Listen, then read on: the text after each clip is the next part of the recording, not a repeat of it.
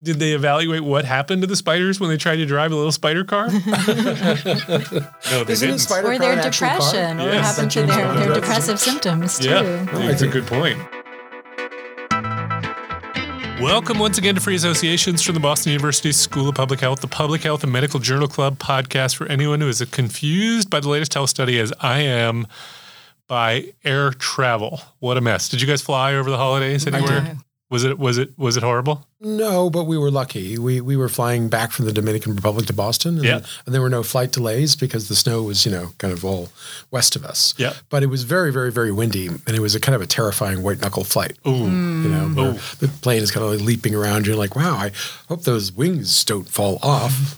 That kind of bouncy. Wings falling off is definitely bad. I don't know. Jess, we didn't what go about you? anywhere, but the worst is when the luggage starts to come out from the bins. That's really scary, and you feel like the end is near. Right. Okay, can I ask you all a question that I have had in a discussion with some friends that I shouldn't be admitting on air 4chan? that I don't understand? But I want to understand this. Every time I'm in a plane, I look at they now, like, you have the flight information that tells you you're flying this fast and this altitude. And then they tell you the temperature. And the temperature, even if you're flying in the middle of the summer, because you're so high, it's like minus 43 degrees. Right. Why don't clouds freeze? Clouds should freeze. I think that they are. I think that they are crystals at that height. But why isn't it a giant sheet of ice? Like, I imagine the pilots are flying and they've got to go really fast when they get to the clouds to break through that sheet of ice. This is a really good question. Every time they're like, "Ooh, we just made it through." Well, it's like snow. It's like very, very, very, very, very fine snow. You think? I think so. Because Okay. otherwise, according to your theory, we would hit those sheets of ice and it would be dire. You don't come out of the clouds and like the wings are coated with little crystals of ice. Do you think it has to do with something having to do with gravity? Like, ice requires the particles to be really close together because it becomes like a solid mass. But if things are kind of, maybe they're not condensing. I don't know. All I can tell you is I've looked it up and I haven't been able to find a good explanation. So I feel like you've asked this question before on this podcast. I have because it's something that deeply concerns me. Doesn't any of us have some younger children who are doing earth sciences who could be tormented? I'm with sure this kind they of do. question? Yeah, no, I have asked this before and I've not gotten an answer. That's why I bring it up again. Okay.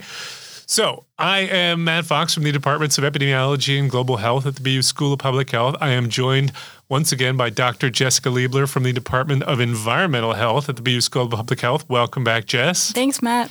And we have returning guest and host, Dr. Chris Gill. He's Returning back from champion. sabbatical, Hi. returning champion. How are you doing, Chris? It's so nice to be here. I as you may all know, I've been on sabbatical this year in the Netherlands at the University of Utrecht Medical Center. And I'm just curious, were you on sabbatical? Were you on sabbatical? I was just going to say, what were you doing there? I was having a wonderful time there is the answer. I mean, what a great country, first of all, and such an interesting group of people I was working with. I had a lovely time and I am, of course, glad to be back with my family. I miss them all terribly, but if you go away for a year, you're going to like fall in love with the place you were at. And it was very sad leaving, and I left a lot of friends behind, and, it was hard to go in the end. It was hard to go. I'm sure. Well, we're glad to have you back. And as a reminder, everyone head over to the Population Health Exchange website at www.pophealthex.org. That's BU's hub for lifelong learning. And also head on over to iTunes or Stitcher or your favorite podcast app and give us a rating. It helps us win all of the podcasting awards that we're going to win this year. But we no longer talk about our Twitter handles because we don't do Twitter at BU anymore. Well, that is not totally true. So explain for the audience. The big picture, of course, Elon Musk going absolutely bonkers in the public space, and Twitter sort of devolving into this horrible cesspool of media conspiracies and right-wing propaganda more than it ever was. And over the break, our dean, who has been a very avid Twitter user, to put it clearly and succinctly said enough is enough and we want no more of that. And so he stopped, he sent out an email to us all saying no more Twitter from me. And, and I was like, I immediately followed through because I haven't tweeted anything in over years, in many, many years. So it was an easy break for me to cancel my Twitter account. It was a very easy break for me because, as you know, I could never even remember my Twitter so password. we are not prohibited from tweeting. No. Our school has made the decision they are coming off of Twitter. I don't know if that's permanent or if that's just waiting to see what's going to happen. But yeah, I think it was a big move. So can I ask a question though? It seems like a lot of people are retweeting, and that's considered not participating. I've noticed that a lot, where you might not be tweeting original tweets, but there's a lot of people who are off Twitter who are now retweeting things that they put out last year or on Twitter on their same account. But there's, instead of tweeting original tweets, they're just retweeting things, and that's viewed as being kind of lame. Better. I don't know. I don't. Well, look, there is no. Again, you're a Twitter guy. There's no requirement that anyone get off of Twitter, right? That was just a decision that the school made for the school accounts, so people can do what they want. Because it's evil and destroying civilization. So if people want to continue, they can, or if they feel like they're rather just going to step back and retweet, that's a decision everyone has to make. So instead, we've all embraced the metaverse. Is that what's happening next? No, that is not what's happening. Okay. All right. Mastodon, Truth Social, where are we going? I mean, what are we supposed to do? We're just going to call each other on the phone. What? The social? What's a phone? I mean, I still have my LinkedIn account, but I'm sorry, LinkedIn, but it is the most boring social media I do notice on the planet. I do notice you keep your MySpace page up to date as you dial in through your MindSpring account. Oh my God. Anyway, on to the show. So today in our first segment, which is our Journal Club segment, we are going to look at a study on magic mushrooms and depression. Okay, that's not exactly what it is. That's kind of what it is. Kind of accurate. And in the second part of the podcast, our deep dive, we're going to talk about the health literacy. What do you want to call it? Problems with health literacy? The health literacy gap? I can't even spell literacy. Okay, well, I don't know what to do with that. And then in our final segment, which is our Amazing Amusing, we'll get into some things that make us laugh out loud or we just found interesting. So let's jump in. Segment 1. So the article was published in the New England Journal of Medicine entitled Single Dose Psilocybin for a Treatment-Resistant Episode of Major Depression. Did I pronounce that right? Because I noticed you pronounced it differently. Psilocybin. I have no idea. I've always heard. I thought it was psilocybin. But anyway, Nick, what's the ruling? Psilocybin. A third permutation, in fact. I was just thinking it rhymes with Regis Philbin, so it's kind of like every time I look at that, I think of Regis Philbin. Psilocybin is what I was thinking. Oh. Okay, is that when psychiatrists don't communicate with each other very much? Right. Clearly, we don't have a lot of experience with this. It was by first author G.M. Goodwin of Compass Pathfinder, which I think we could talk about what that is when we get to it. But a few headlines. This was going to grab some... Guy Goodwin. Oh, sorry. You're right. So some headlines. So Yahoo says magic mushroom compound shows promise as a depression treatment in key study. MSN says study finds what just one dose of a synthetic magic mushroom can do for hard to treat depression. Science Daily promising results from psilocybin trial for treatment-resistant depression. And Business Insider, the compound in magic mushrooms that makes you hallucinate eased people's depression in a trial. Here are 4 risks of taking psilocybin. So they added on their own take on this. Okay, so Chris, you're gonna give us the skinny on this study? Yeah, no, really fascinating article, and a great article to come back to. The first podcast since my reentry. I was also very glad to see that the New England Journal of Medicine still exists. That they hadn't gone bankrupt in my absence. I was wondering if they might. Why? Just wondering, because I wasn't reading them. Because you weren't here. I wasn't there to read them, so I thought maybe the readership, kind of collapsed. That's actually a fair point. Anyway, let's sort of put this into a bigger context here, which is that, and we talked about this a lot over the history of this podcast, that, depression is a huge problem, enormous source of lost productivity and some loss of life and of quality of life, that affects the entire planet. And so major depression is a majorly unmet public health need still. And despite the fact that we have many, medications to treat depression, the truth is, and we've talked about this in the podcast, these drugs tend not to work particularly well. And when they do work, they take a very long time to work. And so they're, the treatments are far from excellent, shall we say. And more generally, I think depression depression is a very complicated problem to solve, partly because we don't really know what causes it. And the more we study it, the more it appears that it might be many different things, and which probably makes mechanistically it rather challenging to sort of hone in on, what is causing depression in your patient, and the fact that we don't really have good animal models for how to study it like we do with other diseases. And then there's no real experimental model that can be used like in a petri dish, to sort of see does this antibiotic kill these bacteria? You can't really do that with neurons in a human when we're talking about this complicated functional behavioral mechanism. And so it's a very, very, very difficult problem for the pharmaceutical industry to solve. And, going back 20, 30 years, there has been this prevailing theory called the chemical imbalance hypothesis to sort of describe why people have depression. And I think we've now kind of moved away from that as being really overly simplistic, and this was basically that, the lack of serotonin in your neural synapses is what makes you depressed, and which was the justification for selective serotonin uptake inhibitors like Prozac or Paxil or many other drugs. And the problem is that, even if it is true that these drugs change the serotonin concentrations, that doesn't seem to change your depression, at least not for 6 to 8 weeks. And so the theory seems a little bit full of holes right away. And then there have been some really provocative studies where they use drugs to kind of chemically deplete people's serotonin artificially, and it did not induce depression. So there's another kind of blow to the theory, but to my mind, the thing that is most hard to reconcile with this is the fact that antidepressants take months to work. And so if this is a chemical imbalance, why wouldn't it take hours to work? All right. And now we have sort of like stumbled into this new age where it actually appears that there are treatments that can work almost immediately on treating depressive symptoms. And one of these is electroconvulsive therapy, which has, of course, been around forever and has all sorts of adverse connotations associated with it.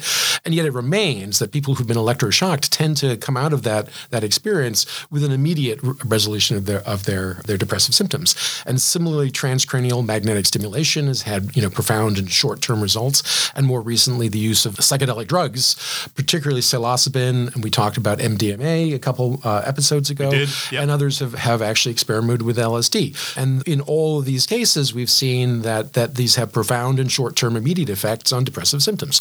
And so it's all a long-winded way of saying that clearly we have not understood how depression works, because now we're seeing how it can be modified in ways that completely conflict with the old dogma that has guided psychotherapy development for the last 50, 60 years. Mm-hmm. So here we are. And so in this study, the research team was this organization you mentioned called Compass Pathfinder. And I'd never heard of them and was really curious. Me too. Yeah. Who are these guys, right? Usually when you read one of these kinds of clinical trials in the New England Journal, it's like Pfizer. And so you know who it is. And so I was like, Compass Pathfinder, who the heck is that? Turns out it is a multinational advocacy / foundation with deep pockets that was established to promote the use of psychedelics as a treatment for mental health disorders, and particularly psilocybin, or psilocybin, whatever we call it, the mushroom compound. The mushroom compound. And they were the ones who sponsored this trial. And the lead author of this paper, this guy you mentioned, Guy Goodwin, is a British psychologist, not psychiatrist, but a very distinguished academic who's been around for ever. Trained at Oxford, worked at the MRC in Edinburgh, and he recently joined the Compass Pathfinder organization as their chief scientific officer and was the one who designed this trial. And so we should know that Compass Pathfinder is not a pharmaceutical company. They are not marketing a product, but they are promoting the use of products. But in this case, they actually did supply the drugs, the active compounds that they needed to run this clinical trial. So contrary to the media thing that you'd mentioned before, they did not actually take mushrooms. What they did was they took a pharmaceutical preparation of concentrated, purified, standardized psilocybin at different dosages. Yep. Now, what they did in this trial was to address the particularly severe problem of people with treatment-resistant or recurrent depression, major depression. These are individuals who have had multiple episodes of depression over their years, or who have been treated, for many long periods of time with antidepressants and just simply have not been able to get better. And so to do this study, they enrolled a large group of individuals, 18 years and above, who had major treatment-resistant depression or recurrent depression, who were screened, across 22 countries. There's really a huge amount of work that went into this. To enroll all these individuals with treatment-resistant depression, they, categorized them as having having depression using a screening tool, and then later ranked their depression using this thing called the MADRS scale. And I wrote down what the Matters. It means the MADRS, the Montgomery Asperg Depression Rating Scale. And I assume Asperg is the same guy for whom we named Asperger syndrome. Who knows? That would be Asperger, I guess. So maybe not. At any rate, and they all had to have a certain score on this. And then they were randomized in 3 groups to either receive 25 milligrams of psilocybin concentrate, 10 milligrams of this, or 1 milligram of this. All of these individuals went through a lengthy sort of roll-in process where they were evaluated by trained psychotherapists who could have been psychiatrists or psychologists or nurse practitioners, but they all had to have a standardized training, and they crucially were all blinded to which treatments their clients were receiving. They were all on antidepressants initially, but prior to the actual experiment, which is a single dose of one of these 3 different doses, they were tapered off of their antidepressants over a several-week period, and then were ranked on the MADRS scale the day before they started, and then went in and had a therapeutic session and received one of these 3 doses blinded. This, in fact, was a so-called quadruple blind study, which was new to me, but means that the patient was blind, the therapist was blind, the researchers were blinded, and the people who evaluated the impact of the response to these 3 different doses were also blinded. So everybody was blinded. I thought it was quite a nice little rigorous response. Yep. And their primary endpoint was, did they have a significant decline in MADRS score depressive symptoms? What they defined a response as being a 50% decline in whatever their baseline score had been before they took the drug at 3 weeks after receiving the drug. But they also followed them out for 3 months to see, how sustained these effects were. And the effects were really pretty impressive, I thought. I don't know how you guys reacted to this, but I was like, wow, not bad, in fact. So I wrote this down in a little summary table. Of those who got 25 milligrams, 37% of them had a 50% drop in their symptoms. Of those who got the 10 milligrams, it was 19%, and the 1 milligrams, it was 18%. So we're effectively looking at the difference between the 10 and the 25 milligrams as being effective, with the 1 milligram being a sort of a homeopathic dose that was basically the control. Of those who had a complete remission, which means that their score fell below 10 points on this 0 to 60 point rating scale, the responses were also 19% in the 25 milligram group, 9% in the 10 milligram and 5% in the 1 milligram. And then if they follow them to 12 weeks out, i.e. 3 months, the sustained responses were respectively 20%, 5%, and 10%, and the latter 2 did not differ statistically. There were, of course, more adverse events in the people who got the psilocybin than those who received the control. The results were somewhat predictable in terms of adverse events. A lot of them had headaches as they were coming off the psilocybin, which is not surprising. It's sort of basically the hangover effect of taking a drug like psilocybin. Maybe more concerningly, there were some serious adverse events in terms of suicidal ideation events that occurred in 2 patients who had received the 25 milligram dose and one who had a self-injury event. So the 3 out of these 79 or so who had received that dose had this effect. However, it should be noted that all 3 of these individuals previously had episodes of suicidal ideation and or self-harm, and were all amongst the group who had not responded to the psilocybin. And so these were effectively treatment failures. And so, I think that's something to pay attention to, but overall, that to me felt less concerning. And overall, I was rather impressed with this and thinking like, this is a rather powerful proof of a maybe new paradigm for treatment of major psychiatric disorders. I had a lot of questions coming out of this, as I'm sure you all did, but that was sort of that's the basic summary of what they did in this study. Great. 2 things I just want to emphasize before I turn it over to you, Jess, which is number 1, this was what phase trial was this? This was a phase 2 trial. Yeah. Can you explain that for what a phase 2 trial is? Yeah, sure. So in clinical development, you tend to go through these different sort of sizes and foci of research. So in phase 1, you are generally, if you're talking about a drug, you're generally merely interested in trying to understand the tolerability and like obvious side effect profile of the drug. And so what individuals would do would be they would be enrolled. These are usually healthy volunteers who may or may not even have the condition that the drug is for. Sometimes they do. I think in cancer trials they usually do. In other drugs they often do not. And I don't know if there was a phase 1 trial of psilocybin. I think there probably was, but I didn't go through the literature behind in their bibliography. And so that would be like a dozen or so participants, and they would generally be given escalating doses to see what happens as you increase the dose. And at what point they start to say, oh, I don't feel so good. And then you would sort of say, okay, that's the maximum tolerated dose. We're done. And at the same time, they would do all sorts of lab tests to make sure you're not having end-organ toxicity and the like. But very rarely in phase 1 are you actually trying to understand, does the drug treat anything useful? You're just trying to understand the pharmacokinetics, really. In phase 2, you now sort of move towards much larger trials where your interest is shifting from safety and pharmacokinetics to more clinical efficacy. Does it in fact work? But usually you're doing this at a relatively small scale while still focusing on safety events. And dose. And dose, yes. Often in phase 2, you may continue to look at dose. Yeah. Frequently, in fact, that would be the case.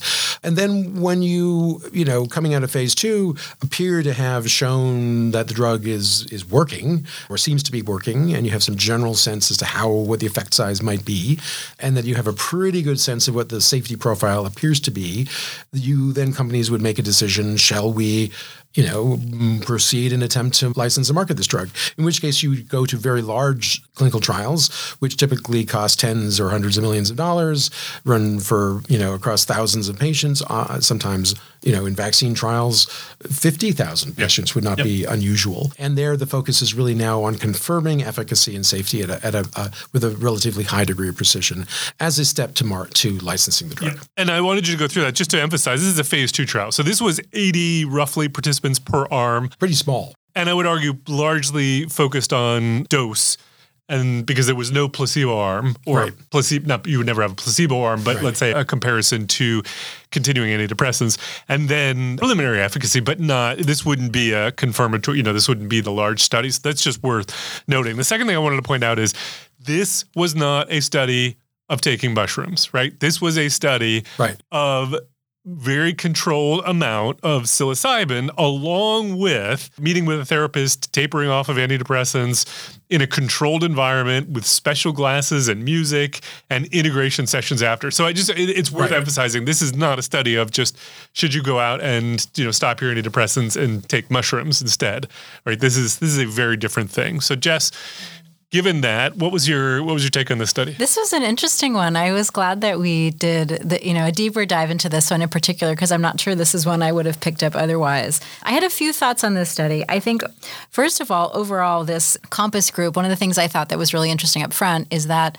all of the functions that I think we as professors typically fill or our colleagues typically fill were filled by outside consultants. So they had an outside medical writer, they had an outside statistician, they had outsider folks. And so that was an interesting thing to read through all those different functions. You're like, when I write, I do all those things. Or like we do, we have teams to do all those things. So that was something right off the bat that led me to the structure of this paper, which was somewhat different than other research that I've, been more familiar with. I had a few comments. One thing that didn't jump out to me immediately was the meaning of the difference in the MADRS score. And so it looks as if they found their result that they said was important. It's this difference between it's statistically significant, but is it actually meaningful in the context of depression? Mm-hmm. I think they found a 6-point drop. It was a delta of deltas, right? Right. Yeah. And I was left saying, okay, this is a statistically significant difference, but what does it mean for someone who is experiencing treatment-resistant depression? Is this a meaningful change in what does this mean for them? Does this mean you go off antidepressants? Does this mean that you're feeling great? Or is this like a mild change in some of the symptoms? So kind of the meaning aspect was not as explored to me as someone who's not familiar with maybe the psychiatry literature or the psychology literature. And then I also doubted that the participant was truly blind to their dosage status. Yeah. So this would be a study where you don't have it, because you don't have again, what we're calling a placebo, but would be some other active treatment. They definitely knew they were hallucinating. You would definitely know you're hallucinating. So that, but even in this case where there isn't one, you might even know the dose, but I'm not, so the question is, does the dose really matter to the way you respond? And I would argue, maybe, because if you know you're hallucinating, you might report, and given the outcome is something that is somewhat subjective, you might report your symptoms differently, knowing you just went on a big trip and you think this is going to help you. So it is possible. Right. Or it's like possible. an interest, or for people who've had many medication failures to treat this really intractable disease, there might be a strong kind of psychological motivation to like want this to work. I think that's right. And there was some evidence that this is not a sustained effect. That could be because the effect is real and isn't sustained because it's a short-term benefit, or it could be that there's just differences in the way you report things when you've immediately come off of a really hallucinogenic experience and might feel differently about the way you're reporting things than you might report it, a week later even. So, some evidence of that. Yeah. Well, I had a whole series of questions where I felt like, what didn't we learn here? Mm-hmm. And what I think we did learn is that 25 milligrams is more effective than 10 or 1. But what we didn't learn is 25 milligrams, is that as effective as 50? Like, why 25? Like, is in fact 25 milligrams the optimal dose, or could you go higher? Question number one. The question number two is they only gave a single dose of this and observed the impact over the next 3 months. And so, like, what if people were to take this once a week treatments? I don't know. What if this was part of like an integrated, regular therapeutic session involving, counseling with a therapist, but this happened repeatedly? Would you get better results from that than a single dose? So I think, there's a lot of potential for where would one go next on this. I think I agree with that. And I think one of the interesting questions in reading this is kind of what is the counterfactual? So they had all these people taper off their antidepressants.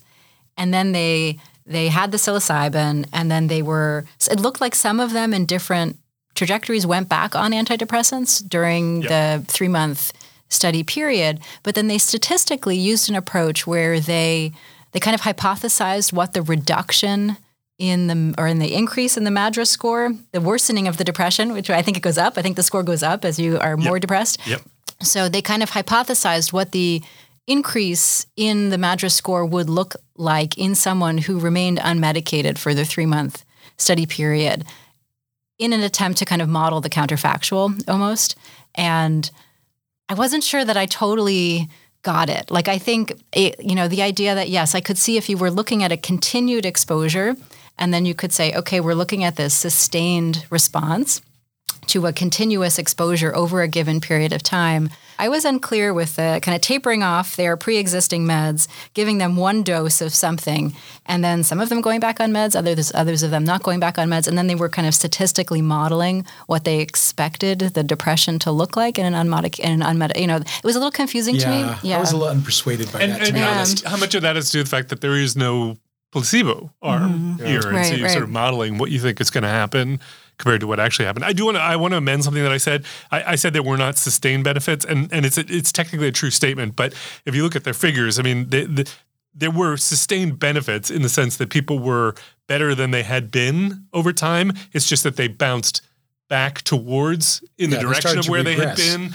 but they still stayed better than they were in the beginning. But that was true of every dose. So hard to say what that means. The listeners can't see the very thrilling figure 2. Thrilling. Here. I mean, I was just thrilled to read it. Titled Changes from Baseline in MADRS Total Score.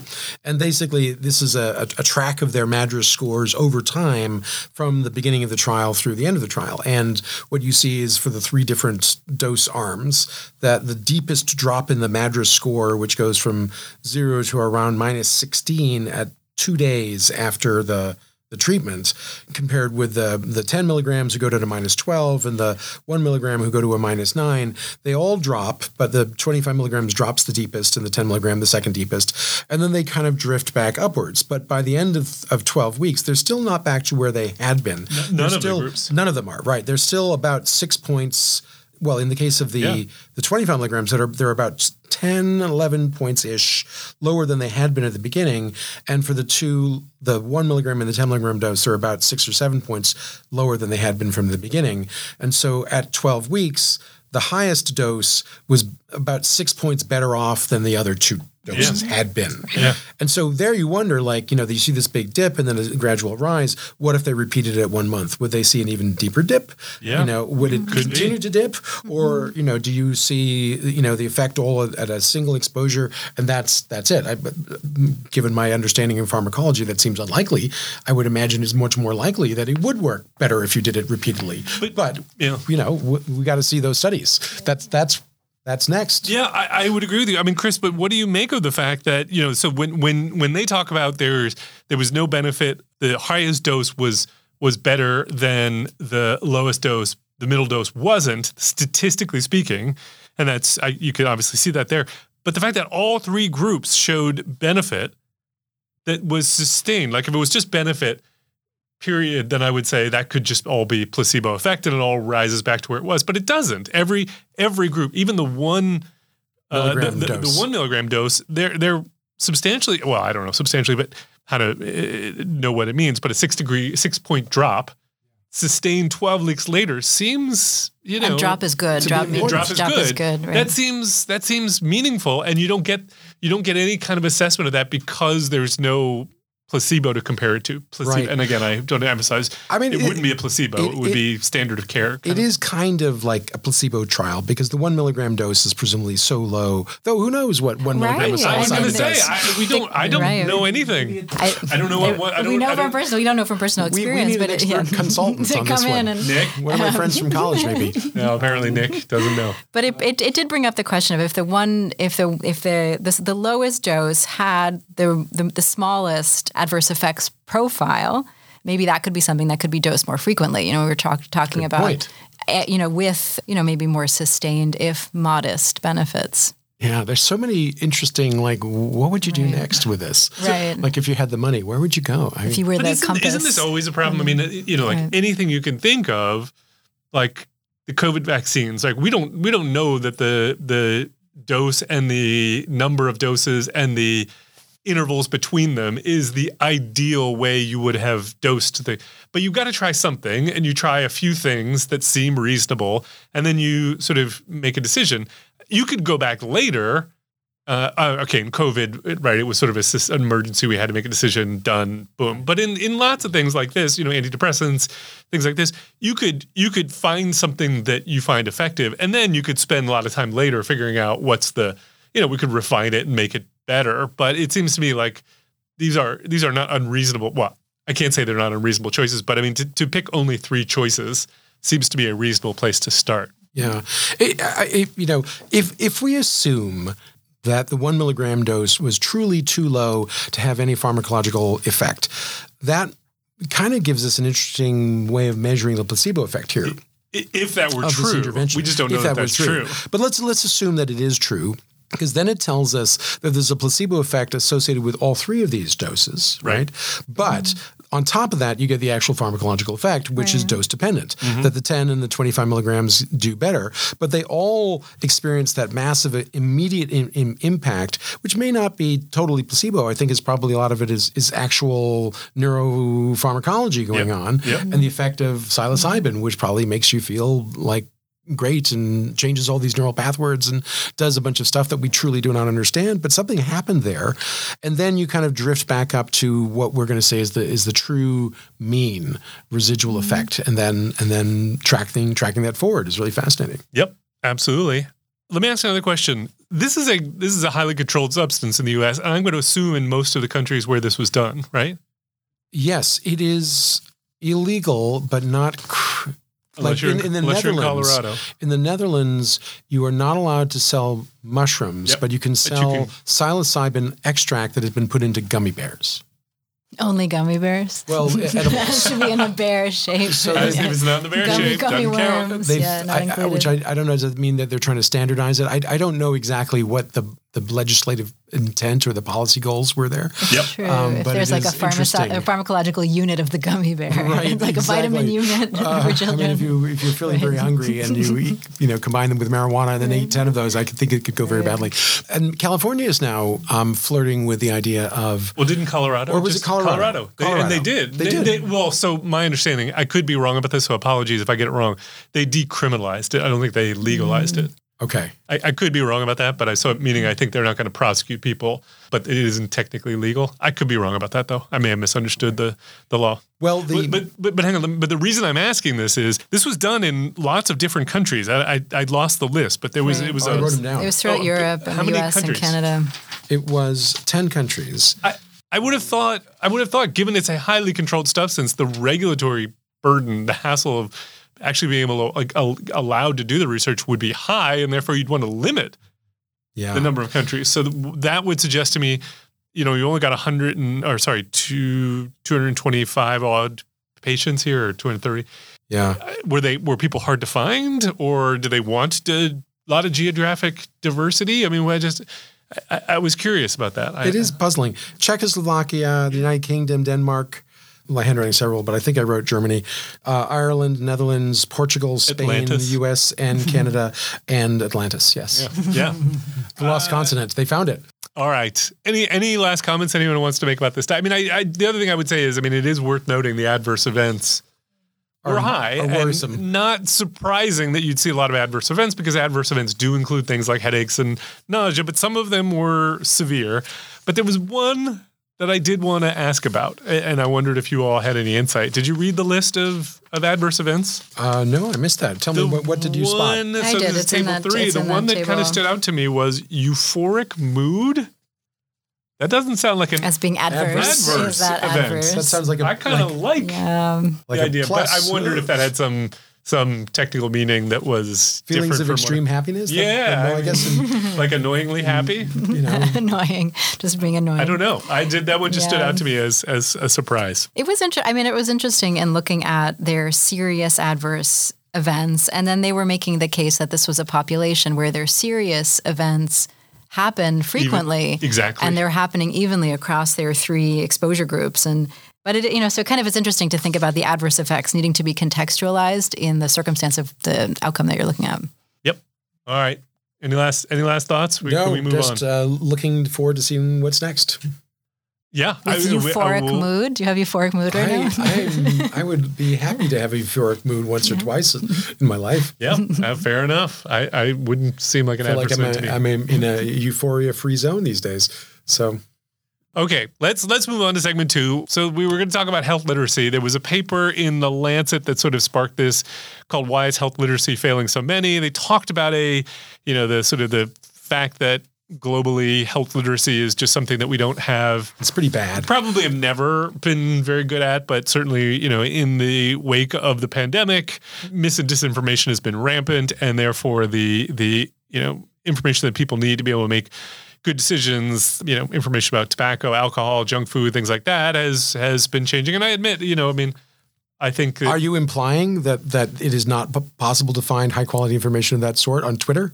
I'm not arguing that it's not possible. I'm saying it's deluged with completely misleading nonsense. Disinformation. So this is sort of talking about a WHO report on health literacy, calling for, more formal approaches to health literacy, recasting health literacy as a collective practice of a community, so something we should all be committed to and engaged in. And it seems to me, maybe I'm wrong, but it seems to me this sort of butts heads with our Western sensibilities of, everyone should get to decide for themselves and, stuff like that. We've demonstrated over the course of the pandemic, we're not very good at collective action, and we seem to believe in freedom over decisions that would probably be best for the common good. So I'm just curious where you think health literacy fits in, given that we know that health literacy would only be one of the pieces necessary for actual improvements in healthy behavior. Just knowing that certain things are good or bad for you is not enough for people to change their behavior. But even then, people can't always change their behavior. If you don't have money for healthy food choices, or it's just unpalatable or unpleasant to you, you're not going to make those changes, even though you know that it's good for you or bad for you, depending on what it is. So, thoughts on health literacy? Do we need should schools be training kids in health literacy, or did you get any training in health literacy when you were in school? We had a health class. We had a health class in middle school. I remember it was a lot of giggling because it was about the reproductive system largely, right? Yep, right. Yep. But I think what was, the contribution of this article and reflecting on this WHO report was the idea that, we think of health literacy traditionally as passing information on to people so they have information and can make decisions, and tend to neglect the social or family constructs in which people actually, in reality, make health decisions. And so in neglecting those social factors, the literacy often goes nowhere, and then we wonder why. And then we wonder why. And this happens not just in, we think about health literacy, it happens in high-income countries and low-income countries, the idea that decisions are made in context.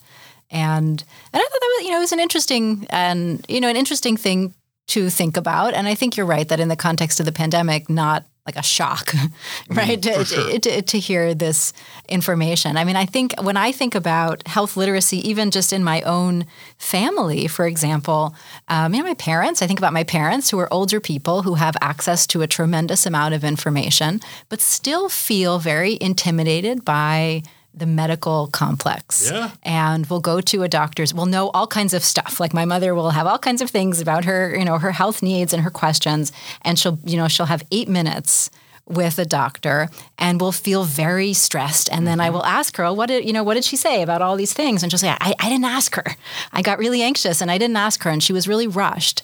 And that's like kind of our structure that we often live in, where there's this hierarchy between patients and the medical system, where patients might know a lot of things or might have a lot of questions, but are not able to get the information they need. And so that was what I was reflecting on, just in my own personal, experience in thinking about literacy in our country or in our, in our kind of in my environment right now. And, that the information intersects with the construct in which someone needs to get access or needs to get information or needs to get health care. Yeah, and I would add to that, I think we also live in an era where there's too much information. Mm-hmm. So you become, paralyzed by the amount of information. So we have to write a syllabus for our students, for our classes, and those syllabi have been getting longer and longer and longer as we've been asked to put in more and more information for students. And the end result is, I think fewer students actually read the syllabus than they used to. Not that it was ever a common thing for students to read syllabus. I can say as an undergrad in the 90s, I did not always read the syllabus completely, but they're so long now that I would never think of reading the whole thing. And so then all of those pieces of information that are probably critical get lost too. It's the same thing with health literacy, I think. There is so much information out there. You can access anything you want, but how do you know which is the right, especially when you can get conflicting information on everything. So we need reliable sources, but we also need concise, clear communication. Yeah. Well, I am so jaded and cynical at this point and frustrated, and I don't know what the answer is. At this point? You've always been this way. I sort of, when we started the podcast years ago, I was sort of hoping that this would reduce my cynicism, but it has actually done the opposite. Because I think a lot of the things I see, like in the New York Times, there's a very popular health column by Tara Parker Pope. I don't know if you read this. I read it. I read it all the time, and I confess that most of the time it kind of annoys me because you read it anyway. I read it anyway, and I think it's sort of part wearing a hair shirt, but I they all have the same arc. Like some question will be posed. I can't think of one off the top of my head. Like does asparagus cause flatulence? I don't know. Or does this thing lead to this health outcome, good or bad? And it's usually something where, let's be honest, the medical literature is completely ambiguous and does not offer an answer. Yep. And so, the arc of the story will usually go through, there's this study that says there is a risk and this other study that says there isn't a risk, and causation is not correlation, so we don't know. And so then they go to the expert, who's some, doctor who studies this thing, who also doesn't know because the papers are the same papers and they don't provide an answer. And so then they ask the doctor or expert's opinion, and the opinion is usually based on their personal bias. Yep. And then so I'm like, okay, so we've gone from question to no answer to here's my opinion. And is the opinion right? Who knows? Yep. Right. And that's the story. That's where and we then are. The next paper, the next article by Tara Parker Pope is exactly the same thing. Another unanswered question leading to a completely ambiguous ending. Right. And yet usually counts because almost all always it comes out with some advice. Like, even though we have no idea what we're talking about, we're going to advise you to do X. I'm like, wait a minute.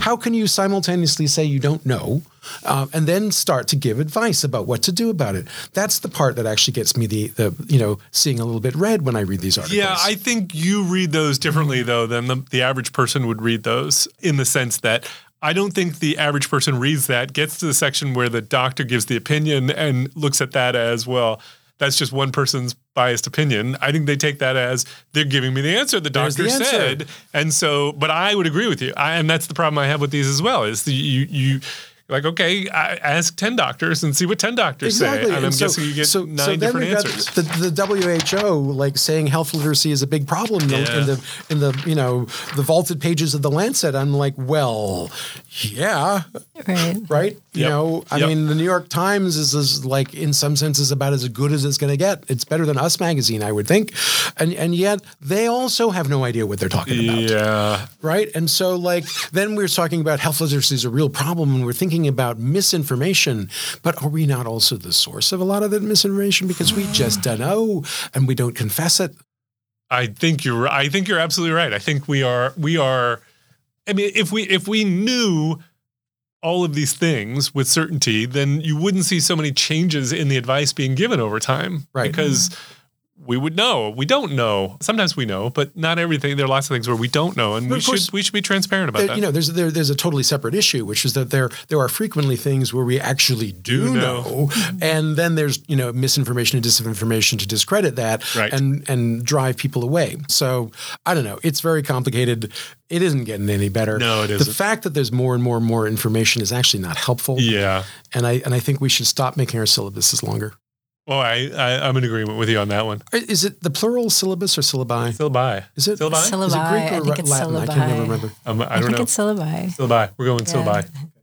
All right. We don't need to belabor that one. I think we're all sort of in agreement. So let's move on to our amazing and amusing. Jess, what do you got for us? I have an interesting one here. This is a report from the journal, an article that was published in the journal Frontiers in Cell and Developmental Biology this past fall. And the title of the article that I read about it is called "Cooperative Sperm Outrun Loners in the Mating Race." Did you hear this one? I like that. So cooperative sperm. There was a group of researchers. They are in North Carolina, North Carolina Agricultural and Technical State University. What they were testing is the hypothesis that there's the idea and this is based largely in the research about infertility and rationales or understanding infertility, that the sperm that swims fastest is the one that gets there first. And what these investigators were researching and ultimately concluded, in a way I'll describe in a minute, was that sperm that stay clustered end up doing a better job moving in a straight line, which apparently seems to be the core necessity of being a successful sperm, is not to like bounce off the walls, but to kind of, get from point A to point B as effectively as you can. And being in a group allows them to maneuver through fluid, which is what they have to do, even though they go slower. So there are some sperm that are really moving fast and bouncing off the walls and not getting where they have to go. And then those that kind of, with the mindset, the collective or collaborative mindset, band together are more likely to have the quote-unquote winner in that sort of context. And so it's an interesting, and so what this group of researchers did is they developed the anatomy and, to try to inject the sperm into a synthetic vagina and cervix. Okay. To try to test out their hypothesis that the cluster, the community, the cooperation actually achieved better results than the loners. And they seem to demonstrate this in ways I don't entirely understand, but at the end of the day, one still has to break free from the pack, right? And so one still has to break free from the pack. And so there is, it almost seems like marathon runners, right? That there's a benefit in the cluster, and then at the end, then you sprint. You have to sprint out. And the people who are, the runners who just immediately from the beginning are just like, whew, they can't make it all the way, or they're going to get lost because they're not, with the group. But it was an interesting parallel to kind of community the communities are being, kind of community or solo operations of organisms in biology. Slow and steady wins the race, maybe even for sperm. Wow. I have this vision of like the sperm peloton and wearing these little jogging. That's what I was thinking too. They obviously include some of these visuals, right. Wow, that is actually so cool. That is so cool. All right. Mine is not as cool. No. Somebody had sent me, a friend of mine had sent me a WhatsApp link to some sciencey paper about spiders who'd been fed drugs and then couldn't make webs. So I clicked on this link thinking, that's perfect for the podcast. I'll do that. But it just took me to like a 1-paragraph thing with no like link to the actual paper. So then I went on the web and tried to find the actual source article. And the thing that it appeared to be referring to was a study actually done in 1995 by a group of space travel researchers, but I couldn't find the original paper either. But what I did find was a much older article that was published in Scientific American back in 1954. Mm-hmm. So it turns out that the field of spider web and psychedelic drugs goes way back. Okay. All right. And it was actually a very interesting article that concerns an orb spider called Zilla, Zilla, exnotata. Is its scientific name, and it's an orb weaver spider that lives in your garden, probably.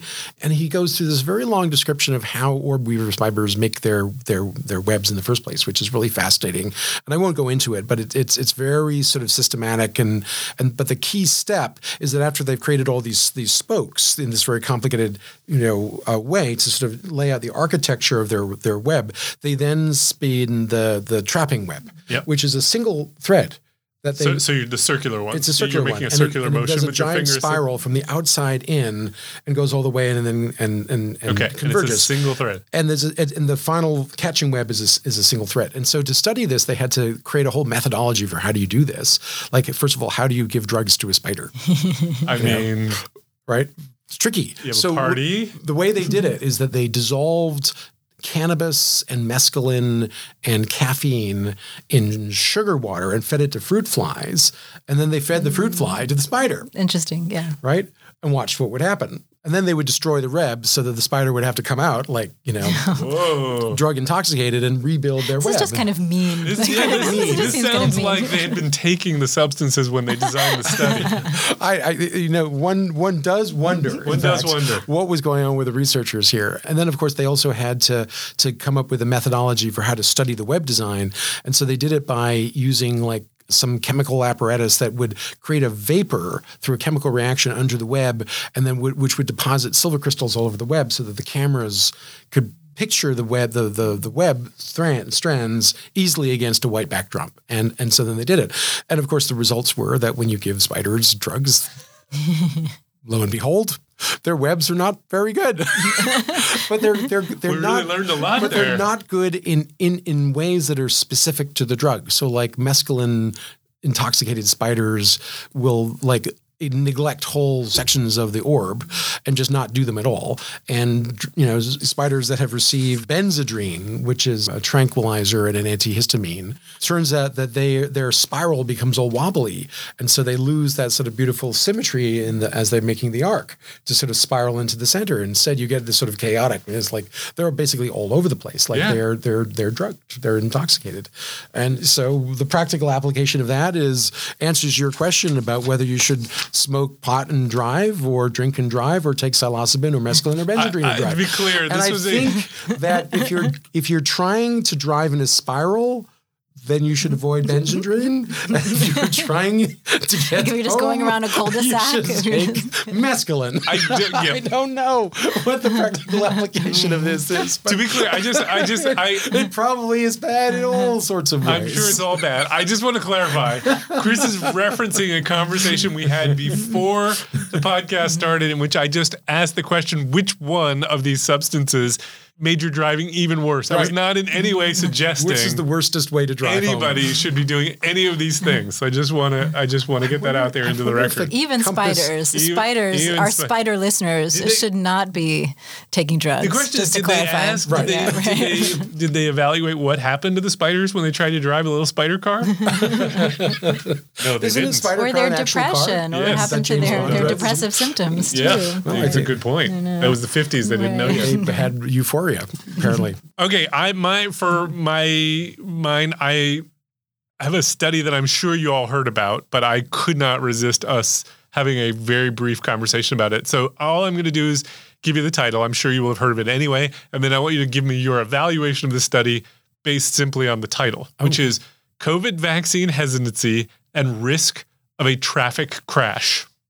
Good study. Good study. This is a real study published in the American Journal of Medicine, which is not it's not JAMA or anything, but it's not a fly by night thing either. It's like their subtitle. It's not JAMA or anything. Journal, right? What explains, and by the way, they found an association between vaccine hesitancy and car accidents. So what's the explanation?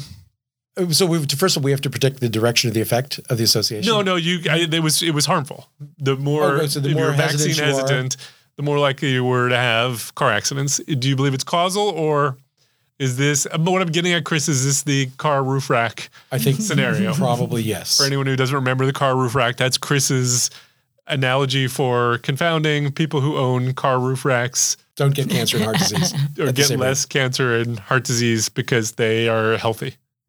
On average. Healthier, right. This one made the round. So you had not heard of this study? I haven't heard of this either, but it reminds me of, in teaching quantitative methods here at SPH, I always use this example of like Nicolas Cage movies and drowning deaths. Yep. And those are statistically associated, like kind of that, that it was Nicolas Cage in a movie that year is associated with increased risk of drowning. Which I think we can all say that is causal. Clearly causal. It's always that illustrative example. So anyway, I heard about this, and my immediate reaction was, oh, isn't that funny? But then I went and read it, and it's actually a fascinating case study for a class because... Were they intending it to be a case study for the class, or were they taking themselves more seriously? Well, I think they were taking themselves seriously. I think that they, if you actually read it, they use some language that would suggest they're getting at cause and effect. Rarely, but they do. There is some language in there that might suggest it. They never say cause and effect. But then if you read the rest of it, they actually are nowhere near cause and effect. And in fact, they go through in the limitations, we can't say this is causal. Okay, but we always say that in observational research, so how serious to take it? And so the question becomes, if you are doing a study like this with you're clear from the beginning, you can't get at cause and effect, why do it?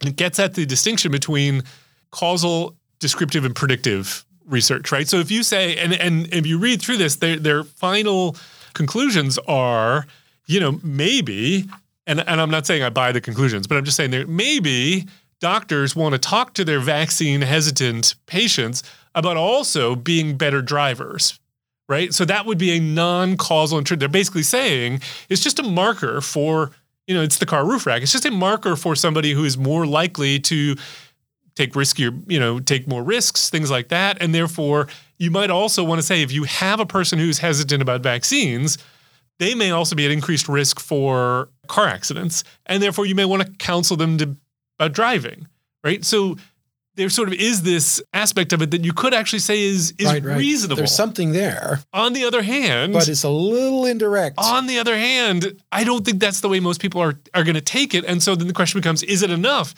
to interpret your data correctly if you know everybody else is going to interpret it differently?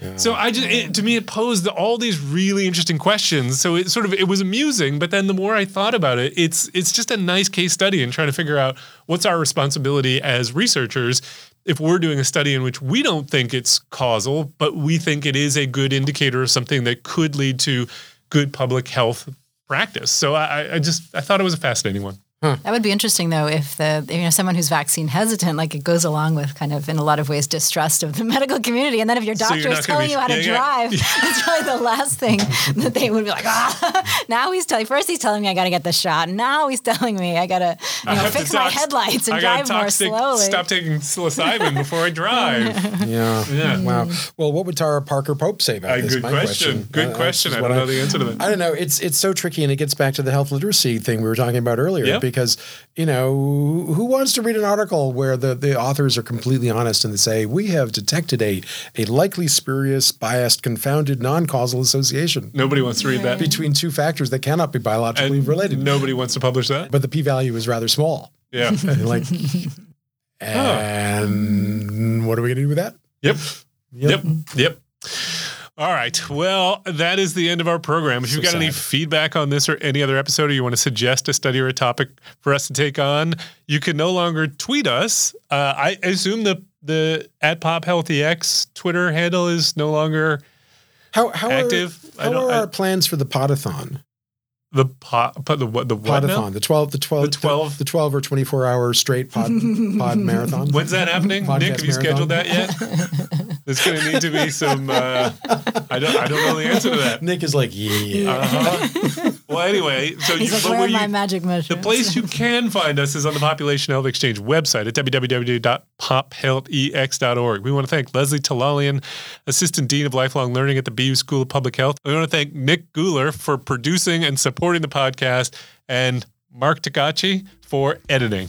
Thanks for joining us. We hope you enjoyed it. We hope you'll download our next episode.